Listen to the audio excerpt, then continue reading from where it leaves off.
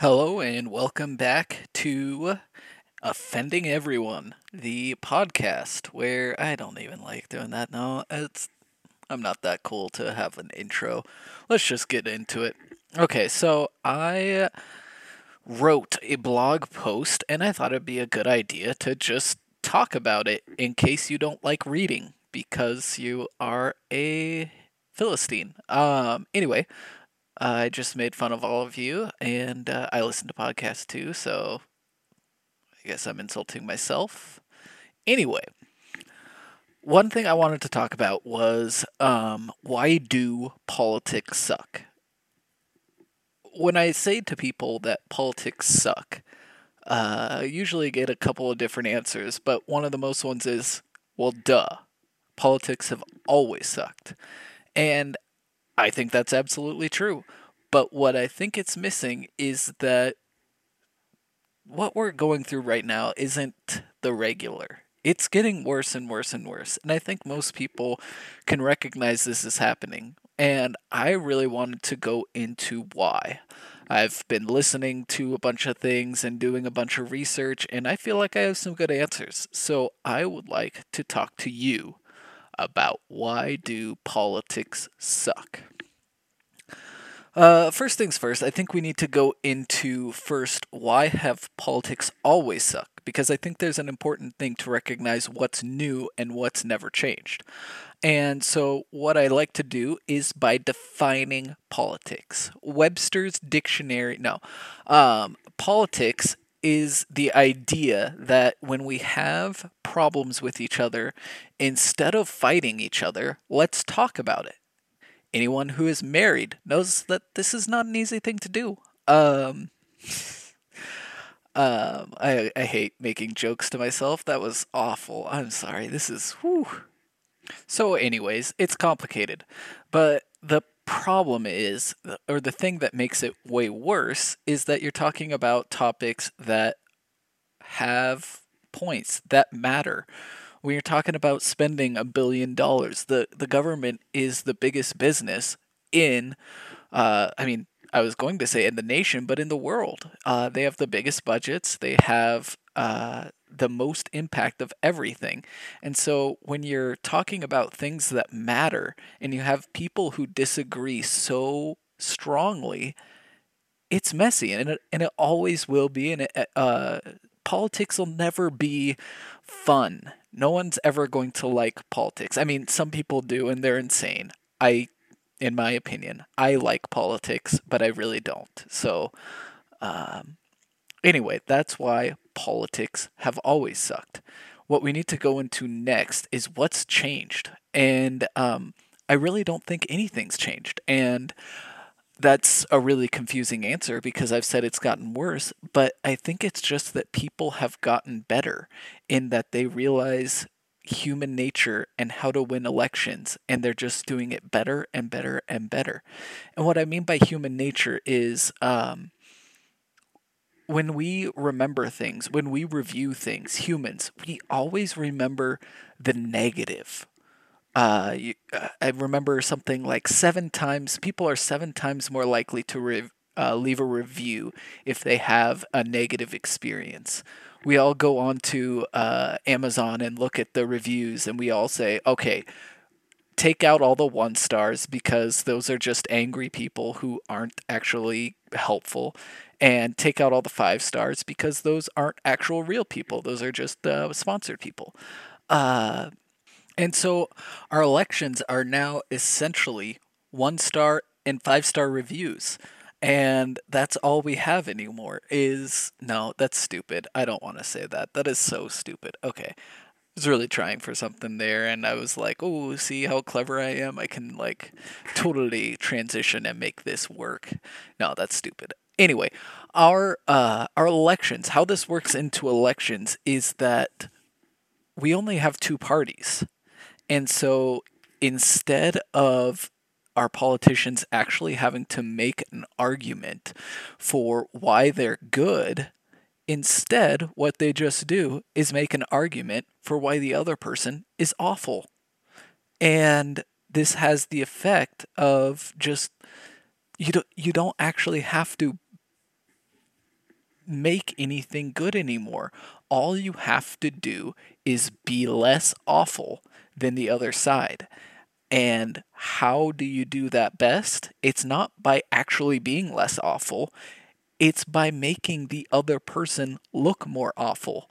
And so our politicians are just running campaign after campaign after campaign of the other side is awful. Democrats are the most existential threat to democracy, and Republicans are the most existential threat to democracy ever. Everything is existential. Every single problem is with the other party. And that's not to say that some of these things aren't true. I think that Democrats are bad. I think that Republicans are bad. I don't think that every single member of the opposing party is the devil trying to destroy the entire world in government. That's just not where we're at. And so instead of voting for these humans who are running for political office, instead what we have is a big letter that we vote for. Most of everybody votes for a D or an R, depending on who they hate more. I mean, ask yourself, here's the question. Do you really like your party that you vote for? Or is it that you dislike the other party so much? I know in my case, I dislike both parties and I dislike one of them more. I'm generally very unhappy with the party that I vote for. However, I do it because of they're better than the alternative. All right, I'll give you some stats real quick to make my point even more salient. Ooh, that's a cool word. So Trump is a good example of this. He is the most divisive president we've ever had. We have had a group of Republicans called the Lincoln Project split off from the Republican Party and spend millions and millions of dollars in an ad campaign trying to convince other Republicans that Trump is not a true Republican. Between Donald Trump and who he is and that split from the party, how many Trump voters do you think voted for him in the 2020 election?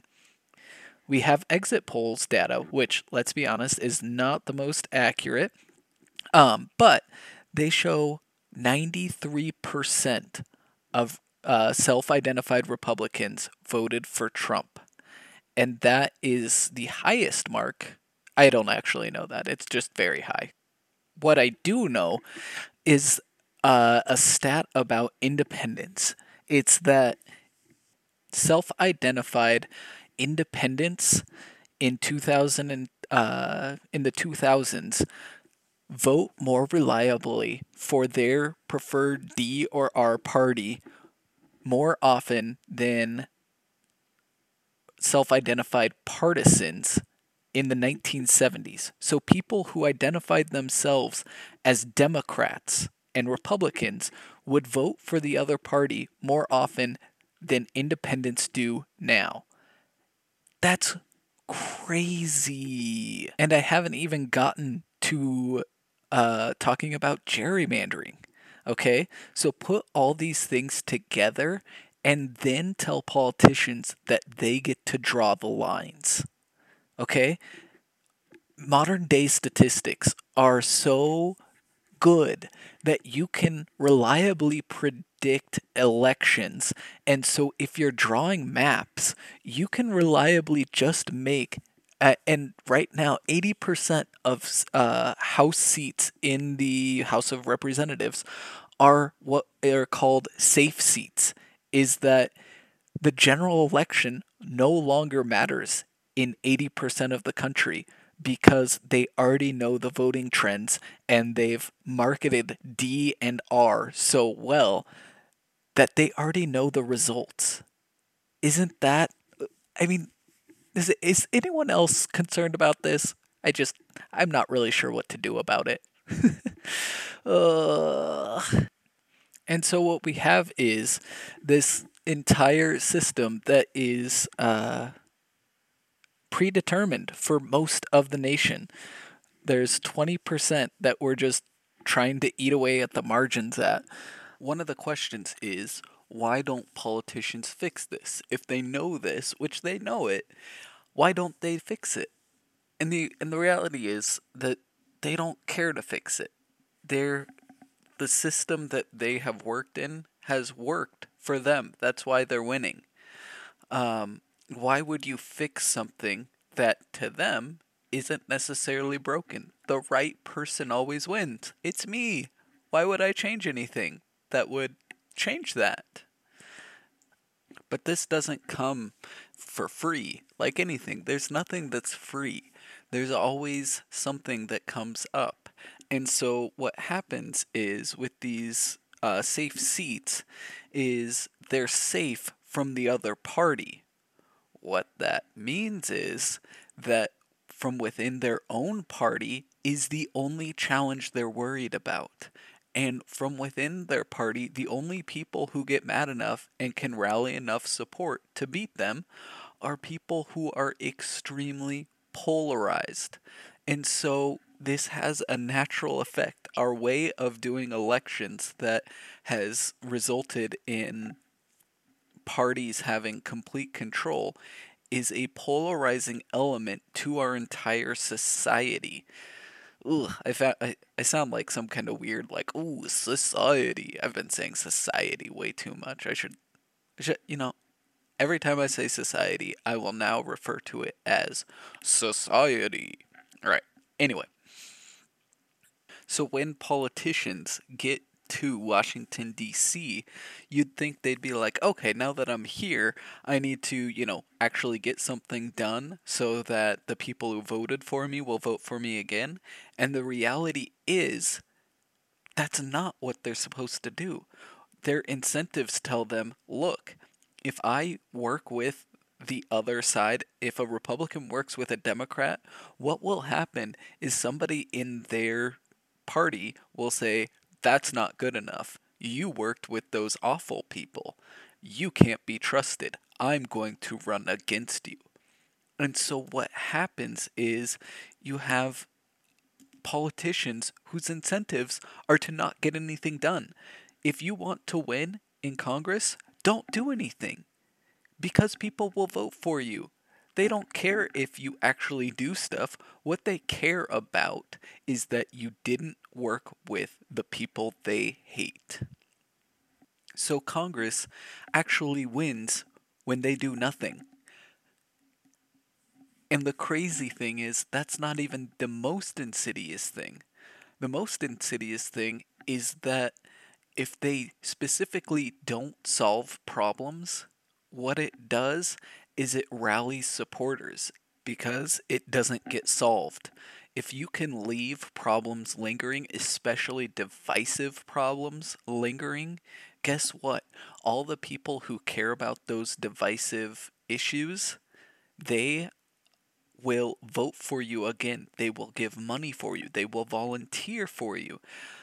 If you try to solve those problems, the same people will rally against you and probably try to replace you.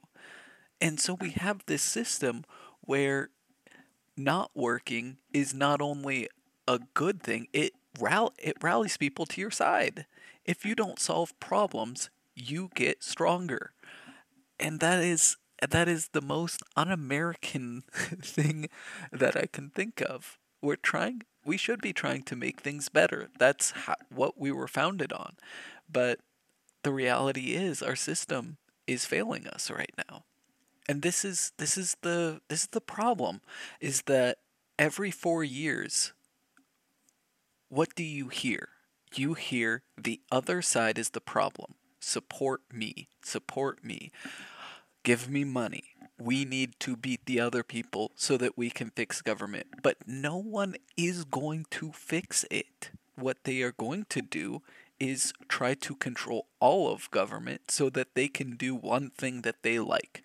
Donald Trump did a tax cut. Democrats did Obamacare. You're not going to see them say, hey, let's fix our democracy in the way we vote and maybe make it harder for me to get elected again. It's it's not going to happen. And that's why this is so frustrating, is that our politicians that we put in charge of this thing don't want to change it. And it's their responsibility to do it. And so this is why politics suck. The people who we choose to try to fix problems have no incentive to actually fix them. And then what happens is that they blame each other, and we're all put along for the ride, and we trust these people, and we say, oh, look, that other person who thinks something different is so wrong and so wrong, and they cause all these problems. When the reality is, the politicians themselves cause a lot of these problems because they're incentivized by the system to do so.